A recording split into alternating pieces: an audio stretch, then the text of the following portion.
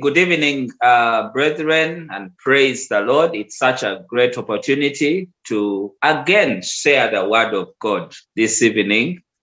And thank you very much, Peter, for ministering to us. And I believe that the Lord will continue to speak to us even this evening. Our text, as Peter has already alluded to, is in book of Acts, chapter 13. Verse 13 to 52. And we're going to look at the power of persistence in witnessing. I like the way this was put together, the power of persistence in witnessing. It speaks of, witnessing, but not just witnessing for Christ, but also knowing that there is power behind witnessing for the gospel, witnessing for Jesus. There is power because the person that you are witnessing for has overcome. He is mighty. He is powerful. He is everything. He's above. He is beyond. He's not anywhere our equal. He's almighty. So as you witness for him, there is power in witnessing for Jesus. As you speak for him, as you share about him, there is power in doing it. But howbeit, if there is even consistency in doing it, if there is persistence in doing it, and that means and speaks, when you add the word persistence, it means there is a level of opposition that comes along the way.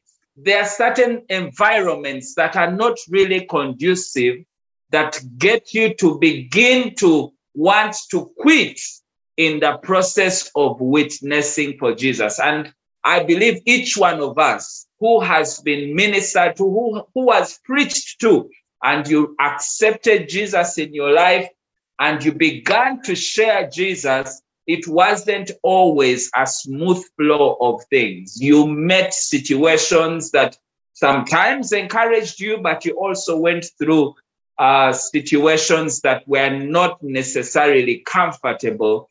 But because you were persistent, you were able to share the word of God, because on the inside of you, you are convinced beyond a shadow of a doubt that Jesus saves, Jesus satisfies, Jesus is everything. And so because of your love for him, you went ahead anyway and you proclaimed the gospel. So this evening, we're going to look at that.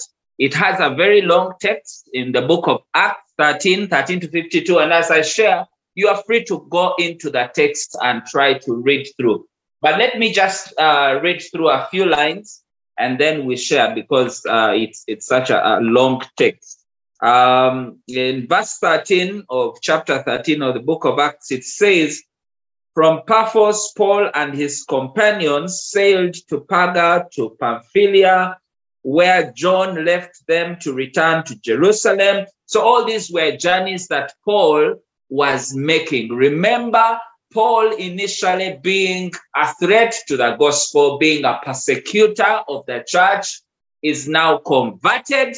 He's now ready to move out. He's already moving. He's already doing work for his master Jesus. He's already going places and he's setting sail to go to different provinces proclaiming the gospel of Jesus.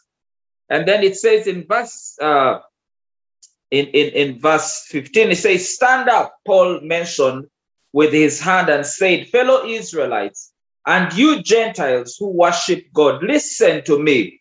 The God of the people of Israel chose our ancestors.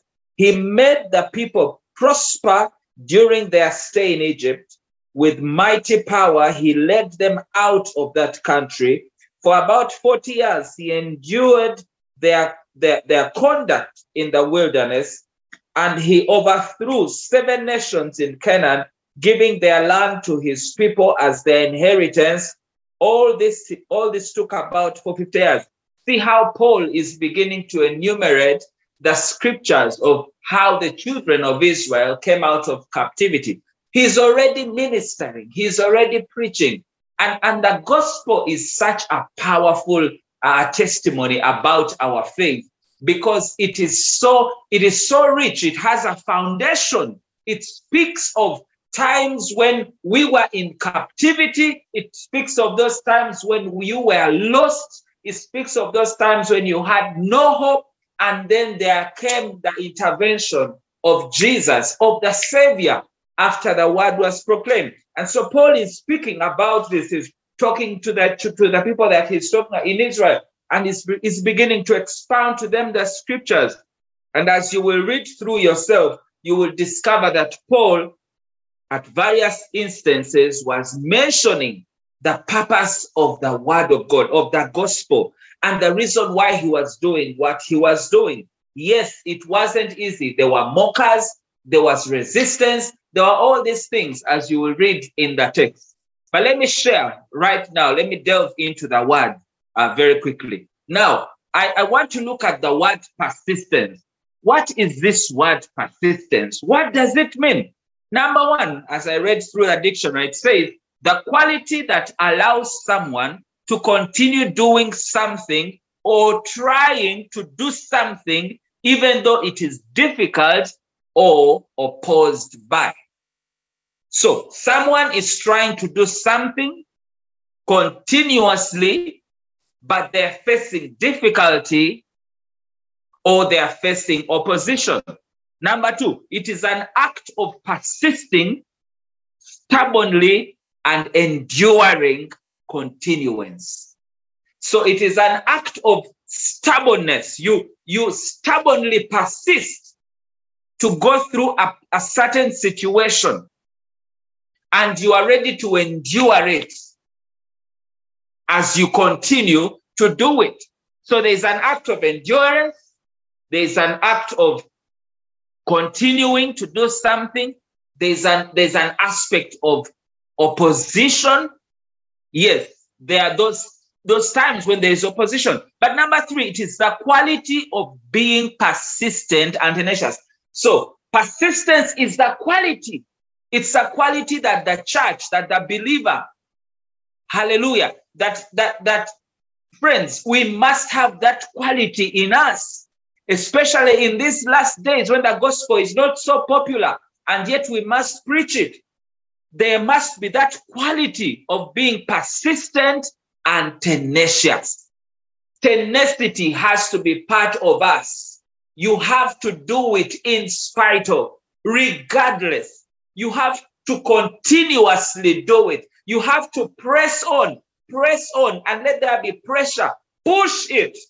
Push the gospel until somebody to the last hears the gospel. Remember, what delays Jesus from coming back is because the gospel has not been preached to the ends of the earth. Because the scripture says, and when the gospel has been preached to the ends of the earth, then the end will come. So for us to make sure that the end comes faster, there has to be an intentional, tenacious preaching of the gospel. We must be persistent in witnessing. Let's look at the law of persistence. The law, we've already seen some aspects. Tenacity, it's a quality. There has to be continuity. There will be opposition, all these things. But the law of persistence works in this environment, in that persistence is an important part of success. Okay, there's resistance, there's opposition, there are all these things. But remember, persistence is an important part of success. Stories abound of men and women who were persistent in their goals. There are many stories that we know. And those men and women succeeded because they were persistent. They were persistent as regards their goals. They refused to give up. We know the heroes of faith in Hebrews chapter 11, how some of them were sown, were tortured, were persecuted, but they were all consumed about the end. The end was victory. The end was the crown. We know it also when we read in Philippians chapter 2, verse 5. we know what happened about Jesus. He persisted. The Bible says we should have that kind of mentality. We should have the same attitude as was with Christ. He did not look at the cross as something that he would be ashamed of. Yes, it was shameful, but he was seeing you and me redeemed from destruction, from the pit of hell, from the enemy, Satan, the devil. He was seeing us one day redeemed. So he did not look at the shame. He did not regard, the scripture says, he did not regard the shame that was on the cross. So he looked at my salvation and your salvation, and that drove him all the way. He did not stop. So these men and women who succeeded did refuse to give up. They followed their dreams when all their friends and family members told them to quit.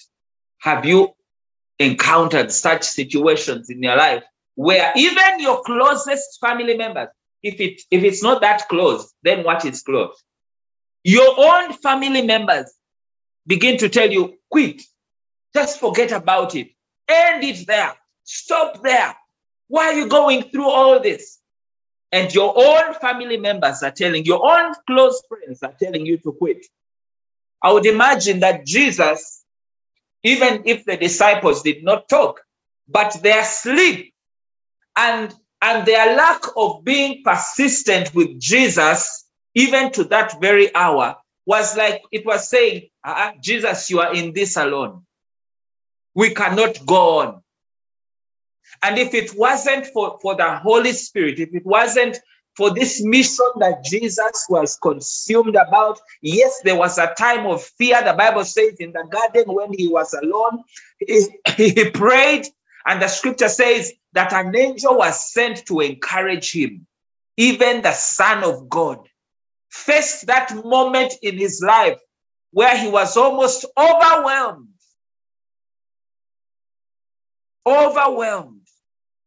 with the cross. Think about it. But he did not give up.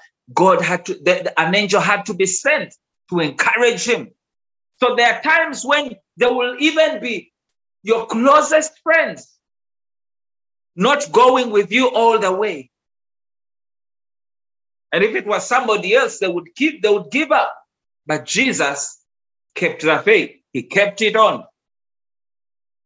These men and women who considered their dreams, and in spite of the resistance and the lack of encouragement from their friends, they found success because they were persistent. You will find success when you persevere, when you persist in the faith. When you persist in the faith, you will find success. Remember, life rewards those who are persistent.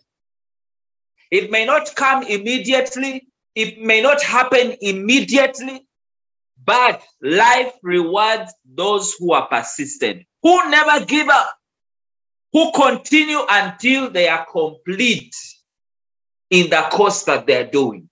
So when you complete your course, even the scripture says those that will persevere up to the end, they will be given that crown of life. So you will overcome. You will have the crown of life. So when you complete your course, you will have success. You will have the prize. Now let me digress a little bit in the aspect of prayer, because I've discovered that even as I was preparing, that prayer and persistence in witnessing are intertwined. There is a way in which they are related. Because haven't we read in the scriptures in the book of Acts? In the book of Acts, I think it's chapter 4. Haven't you read in the scriptures after those of Peter were beaten up and you know, they were stopped and they were told not to preach the gospel. Acts chapter 4, verses 23, it says, on their release, Peter and John went back to their own people and reported all that the chief priests and the elders had said to them. When they heard this, the people that they reported to, the assembly of believers that they reported to, when they heard this, they raised their voices together in prayer to God. And they began to pray. Sovereign Lord, they said, you made the heavens and the earth and all these things. And they mentioned all these things to God. They were praying. They were praying. They were praying. And listen in verse 20, in verse 29, they say, now, Lord, consider their threats and enable your servants to speak your word with great boldness. Now, these people were praying. Why? Because initially they were threatened. Of course, they were even jailed for some time. And when they were released, Peter and John went back to the assembly of believers. I think each one of us, or us as believers, need to ensure that we have an assembly of believers that are trusted, that are tenacious, that are persistent, that are visionary, that are sold out, that are bold when it comes to the gospel. You need a fallback position, so much so that when you encounter that kind of resistance, there are people that you can run back to, explain, pour out your heart to them, report this out to them, and what comes out of them will be prayer to the Lord. So prayer and persistence in witnessing is like they work together. So for these people to gain the boldness to continue proclaiming the gospel in spite of the resistance, they had to fall back to the place of prayer. And the Bible says they went into that congregation and they reported this, and the congregation rose up in prayer. And they mentioned and said, consider the threats, consider the opposition, consider these things. And then they say, stretch out your hand, heal and perform signs. And what it's like, do it even more times.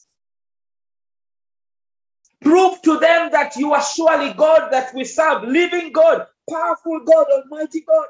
And it says, perform all these signs and wonders and miracles through the mighty name of your holy servant Jesus.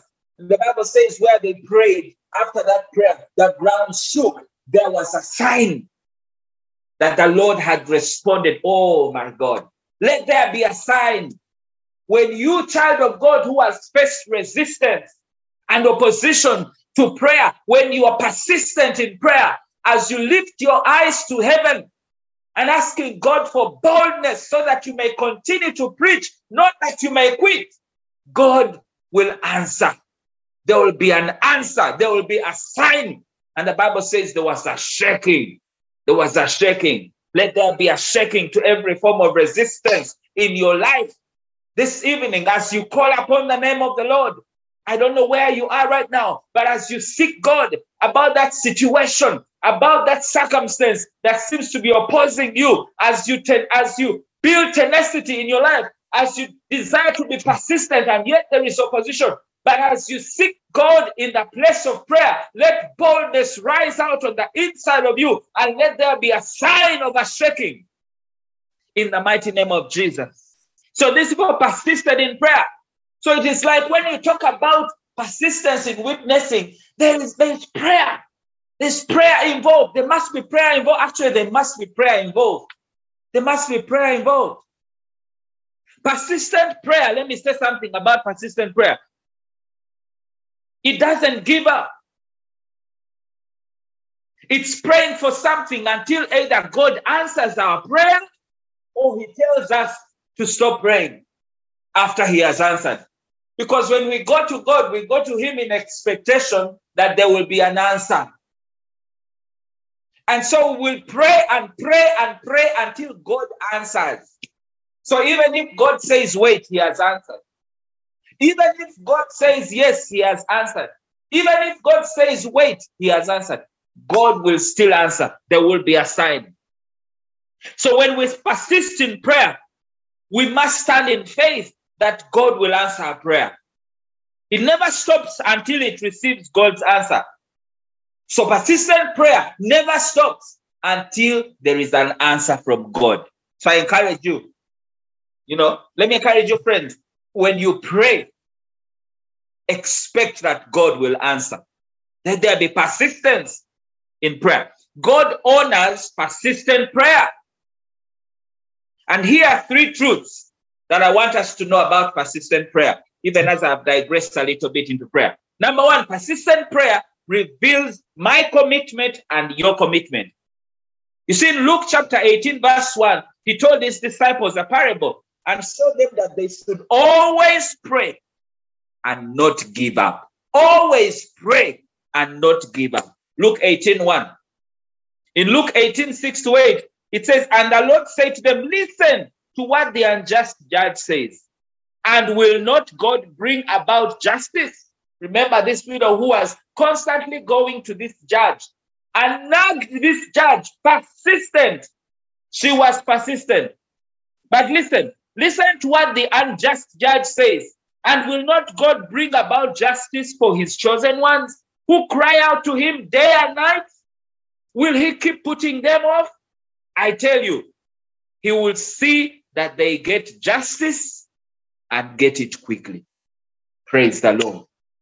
God honors persistent prayer.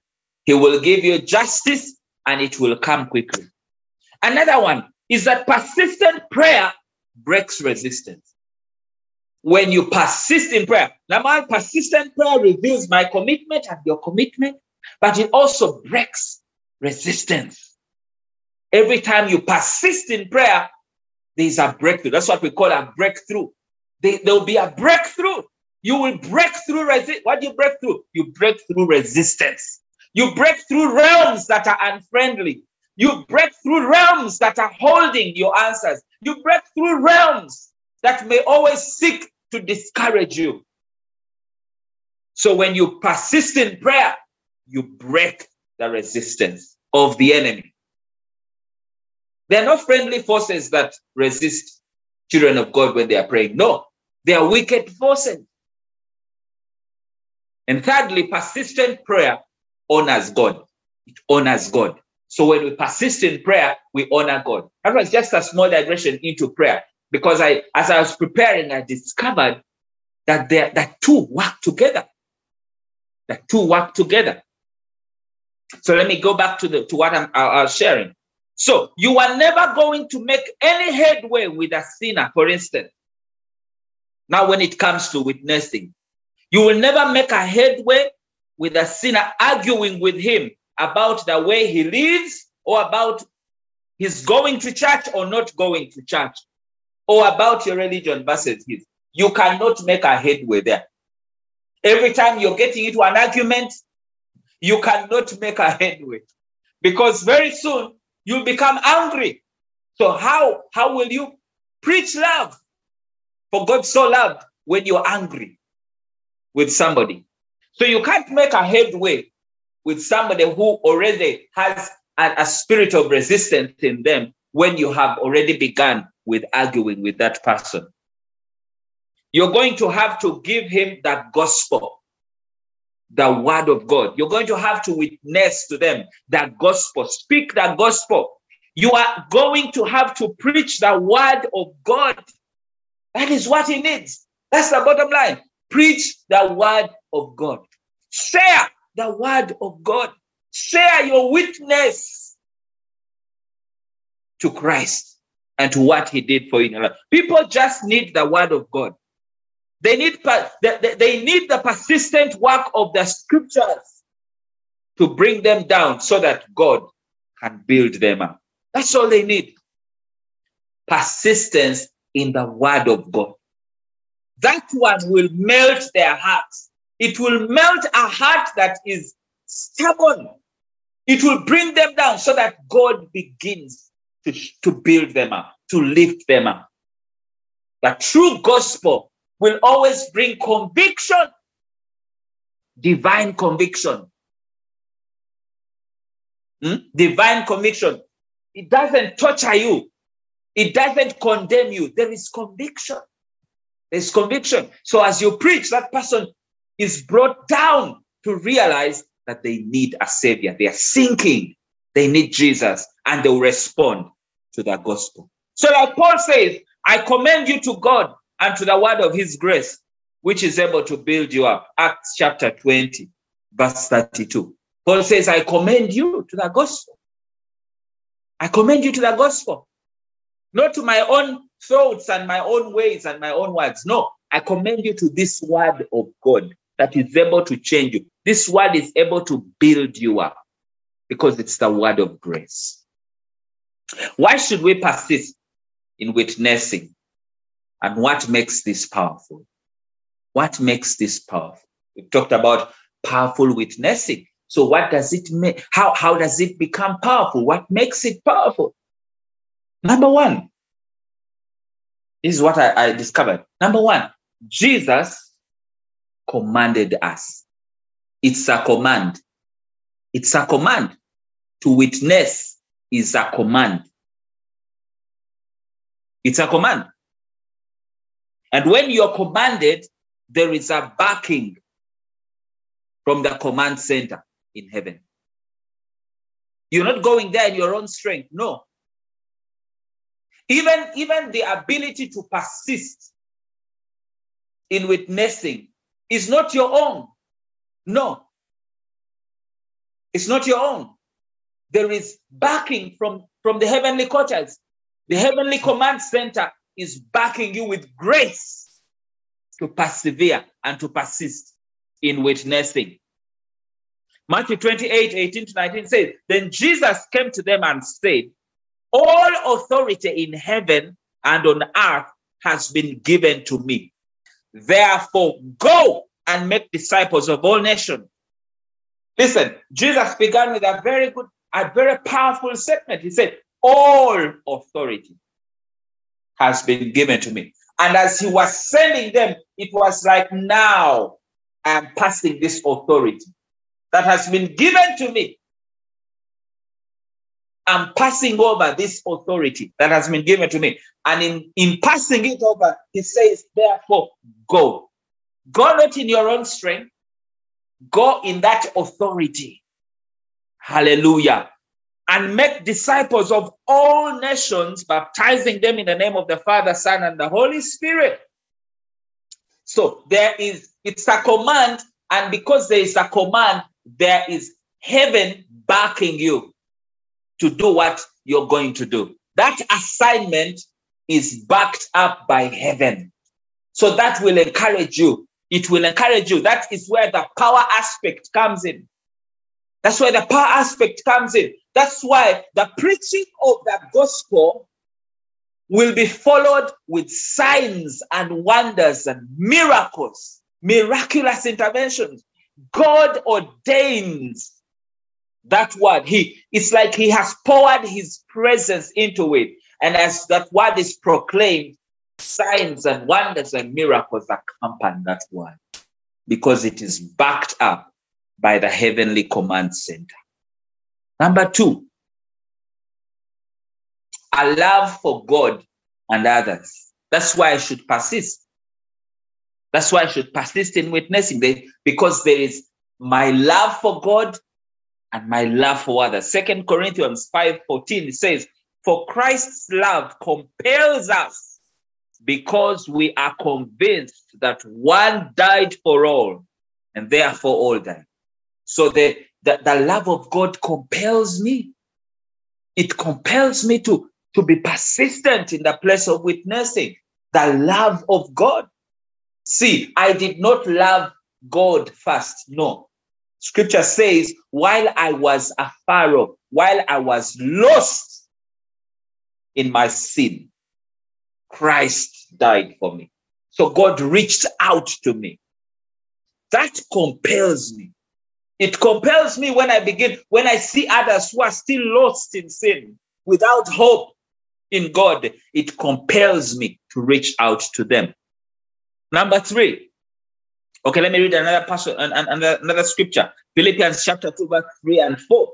It says, do nothing from selfish ambition or conceit, but in humility count others more significant than yourselves. Let each of you look not only to his own interests, but also to the interests of others. So what compels me also gets me to consider others' interests and not my own selfish interests. So I don't consider myself first. I don't consider myself having reached or comprehended. As long as my family members are still wallowing in sin and in the world, I will not be satisfied about their condition. I am compelled, and therefore I am not selfish with the gospel, with the word of God. I am constantly persistent in preaching and making sure that they get saved. Every time my elder brother would preach to us, he would persistently tell us about getting saved. Get saved. It is only Jesus that saves. Until when I committed my life to Jesus. There must have been somebody who was persistent with you. He did not consider himself having reached. He was going on his way to heaven. No, he considered you also. So then he was able to preach the word of God to you. So I don't consider my own self. Number 3, Jesus Christ is the only way. And most people actually don't know that. Sometimes we think it is very obvious that people know that Jesus is the only way. But it is not. It is not. There are many things that compete with the gospel. And sometimes we need to come to a realization that people actually do not know. It is not so obvious to them that Jesus is the only way. People know that there are many other ways to getting saved. But we should be very clear and tenacious with that truth. With the truth, John 14:6, that says, I am the way, I am the truth, and the life. No one comes to the Father except through me. That is what Jesus said, period. That one has to be very clear. John 3:36, it says, whoever believes in the Son has eternal life, but whoever rejects the Son will not see life, for God's wrath remains on them. So if you reject Jesus, there is no eternal life. People need to know these truths. And sometimes we think everybody knows. No, they don't. So that should drive you, it should compel you. It should get you off your seat every time you see somebody, you get into a place, you get into that taxi, you get into that bus, you get wherever you are, to your village or to your kindred or members of your family, and you realize they're not born again. As you pray for them persistently in prayer, God will give you the boldness even to share with them these truths, that whoever does not have the Son does not have life, and that Jesus is the only way, the truth, and the life. John 3 verse 18, it says, whoever believes in him is not condemned, but whoever does not believe stands condemned already, because they have not believed in the name of God's Son. Number 4, how will people know if they have not heard? How will they know? These things compel me to witness. And that is why I persist in witnessing. That is where the power lies. The power lies there. How will they know if they have not heard? The scripture says in Romans 10, verse 11 to 15, anyone who believes in him will never be put to shame, for there is no difference between Jew or Gentile. The same Lord is Lord of all and richly blesses all who call on him. For everyone who calls on the name of the Lord will be saved. How then can they call on the one they have not believed in? Number 1, how can they call on the one they've not believed in? Number 2, how can they believe in the one of whom they have not heard? Number 3, how can they hear without someone preaching to them? And number 4, how can anyone preach unless they are sent? 4 aspects. 4 aspects. Powerful aspects. Very powerful aspects. And then the scripture ends and says, how beautiful are the feet of those who bring good news. Your feet are beautiful when these 4 aspects are met, because out of them, the good news will be proclaimed. So these are very critical aspects. How will people know if they do not hear? Number 5, people are blinded by Satan. They are blinded by Satan. And this should get me tenacious about the gospel. It should cause me to be persistent. And that is where the power lies. In actually knowing the truth, that the God of this world has blinded the eyes of the people. No wonder the things they do are really out of this world. 2 Corinthians 4:4, it says that God of this age, I'm talking about this age, people, the God of this age is very active. My goodness, the God of this age, this is so current. The God of this age, 2 Corinthians 4:4, the God of this age has blinded the minds of unbelievers so that they cannot see the light of the gospel. Our people have been blinded. What is bad is now good, and what is good is terrible. That is how the truth has been changed. That's how things have turned upside down. So the God of this age is very active. The people have been blinded, the unbelievers, their minds have been blinded. They cannot see the light of the gospel that displays the glory of Christ, who is the image of God. They cannot see because they have been blinded. Pray for your people. Pray for your family members to whom the God of this world has been unleashed. Pray for your congregants. Pray for your ministry.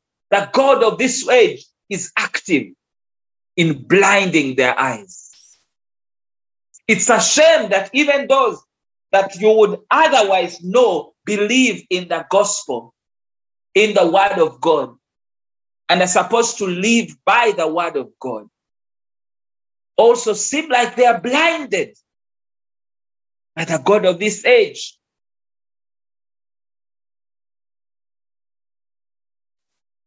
And then there is this part in the number 6, it says, witnessing helps us to grow as believers. Every time you persist in witnessing, every time you are witnessing, you grow as a believer. Philemon chapter 1 verse 6, it says, I pray that the sharing of your faith may become effective for the full knowledge of every good thing that is in us for the sake of Christ. That the sharing of your faith may become effective for the full knowledge of every good thing that is in us for the sake of Christ. Colossians 1:10 says, so that you may live a life worthy of the Lord. So as your faith becomes of full knowledge in every good deed for the sake of Christ, he says, so that you may live a life worthy of the Lord and please him in every way, bearing fruit in every good work, growing in the knowledge of God. So as we persistently witness for the Lord, we grow as believers, we grow. And that is where the power lies. That is where the power lies. The growth of a believer is hinged on this sharing of the faith. This is what the scriptures is pointing out. Because then you'll become effective. Hallelujah.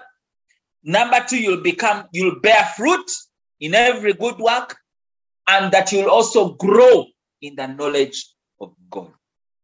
So these are very critical ingredients that as you share the word of God, you grow up as a believer. Now, finally, let me try to share very quickly some thoughts about sharing the gospel. I've shared about the things that the powerful, the fact that proclaiming the gospel, preaching the word of God with perseverance and persistence is powerful. But then, what is the practical bit of it? How do we apply all this now to what we are supposed to do as believers? And so let me share some of these aspects because I really feel they are very pertinent in my spirit. Number one, know that fear. Number one, the aspect of fear. We need to deal with the aspect of fear. But fear in this instance is like a mirage. It's unreal. Actually, like somebody defined fear. He says fear is often false evidence appearing real. Fear is false evidence appearing real. So there is evidence that fear tries to flash onto the screen, but it is actually not real. What is real is actually not that. No, it is false. It's evidence, but it is false. So many times you will discover that those that you were worried about offending have been waiting for somebody or even praying. You know, you fear to approach them. You're worried about their status, their position, who they are, their name, you know, their big office and who they are called and all these things. But you'll actually discover that as you reach out to them, you will discover that they were actually desiring and praying that God should send someone to talk to them about their souls, somebody to talk to them in the recesses of their hearts and their minds. They are troubled. They are living a life that is like a raging sea with tossing waves of trouble and anxiety. But they need somebody to break through that false evidence. They need somebody that is tenacious enough, somebody that is persistent enough with God. They need that person who will break through that barrier that is false and reach out to them and share. So often, most intimidating people are the most open to the gospel. Actually, those most intimidating people are the ones who are most open to the gospel. But for you, it was that false evidence, that fear that always would come in your way. It would always stand between you and their destiny to eternal life. Let me try to rush quickly because time is not my best ally. So begin to share your faith, and soon you will discover that your fear was false evidence appearing real. So as you confront it, it will fade away and it will completely disappear. So today, if I'm speaking to somebody who has that fear, it is false. And the enemy uses it as a tool, as a weapon to keep you away from sharing your faith. He's using it as a weapon that is keeping you from being productive, from being fruitful, from being knowledgeable of God. It is keeping you away from that. That's the enemy. That's the enemy. That's how Satan does it. Number two, second thought, trust the Holy Spirit. Trust the Holy Spirit. You must trust that the Holy Spirit is working with you. As much as you want to see people saved, Jesus wants that more. He wants it more.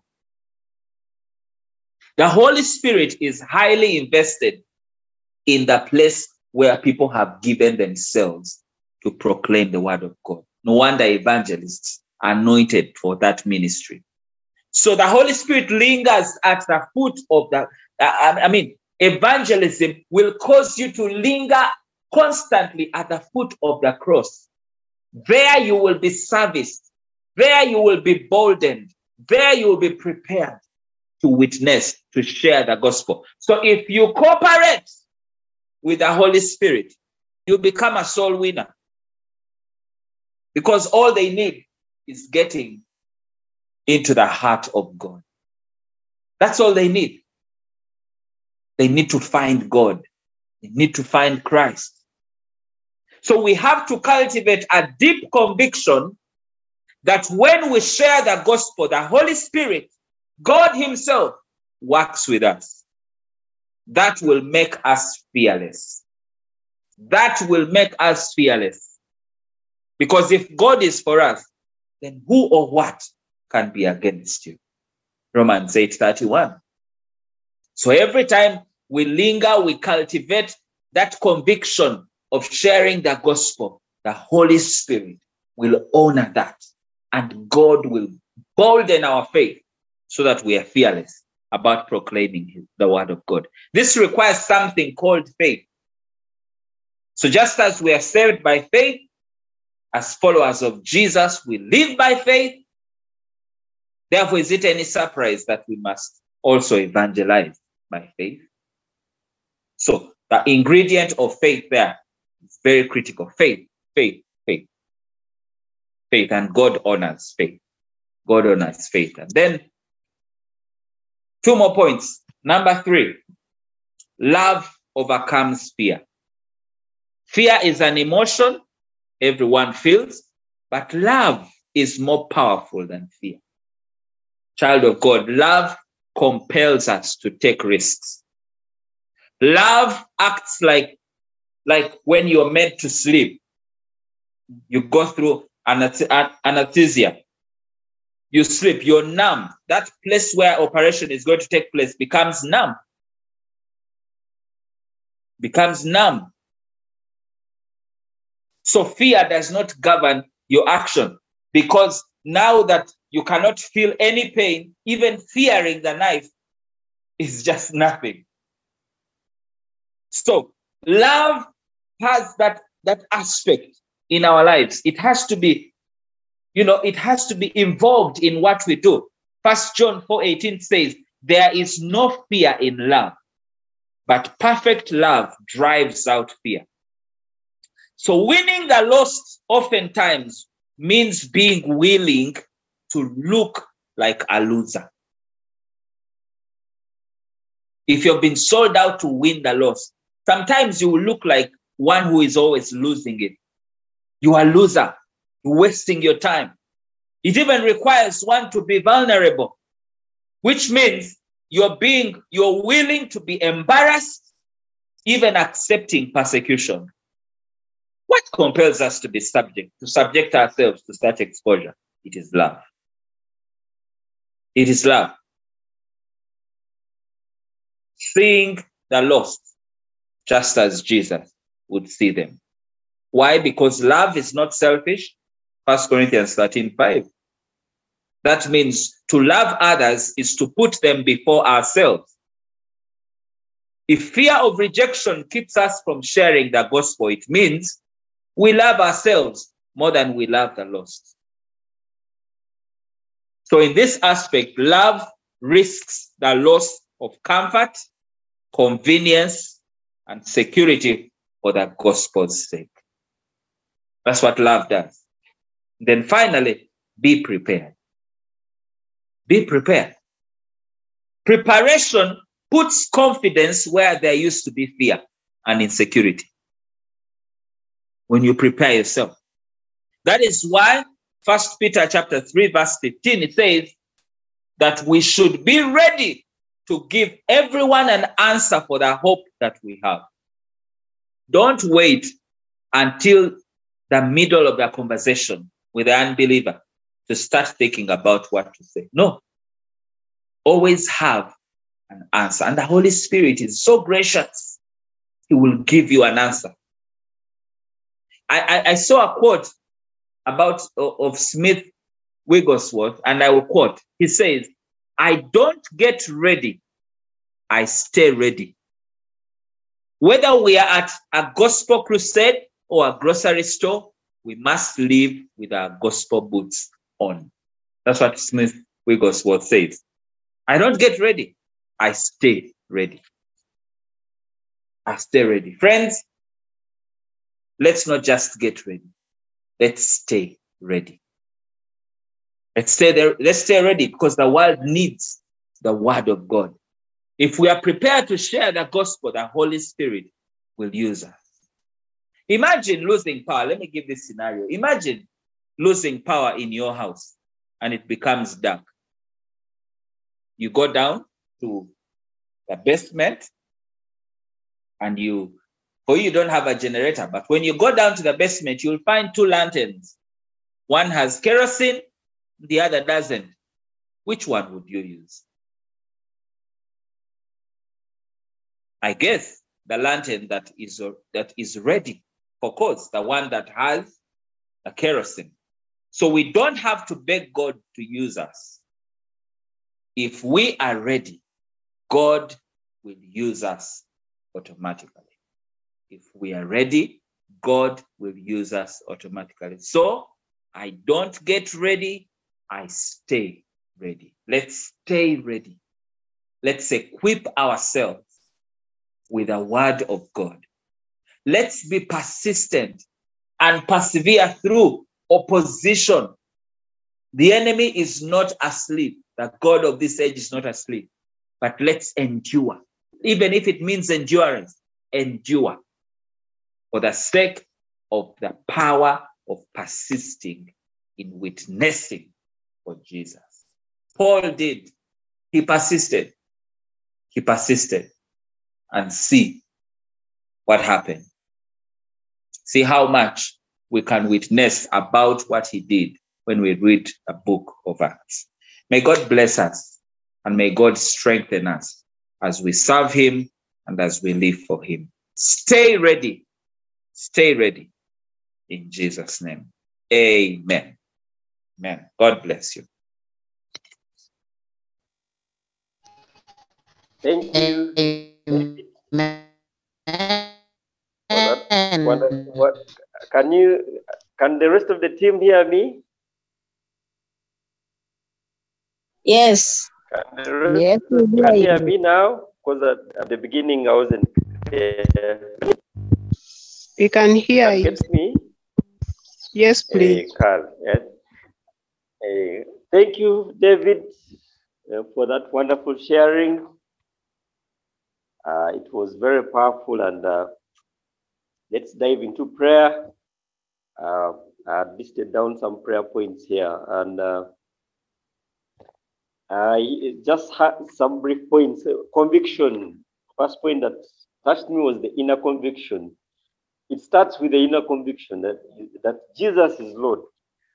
Before even we begin to talk about power and what, are you convinced? Are you born again, my friend? Are we born again? If Jesus came today, before even you start witnessing to others, is it from the heart? Have you accepted Christ as your Lord and Savior? And he talked about prayer and persistence go hand in hand. And prayer breaks resistance. Prayer honors God as it's a powerful tool. And of course, it's a command being reminded. He reminded us that actually sharing the gospel is a command from Jesus. It's not it's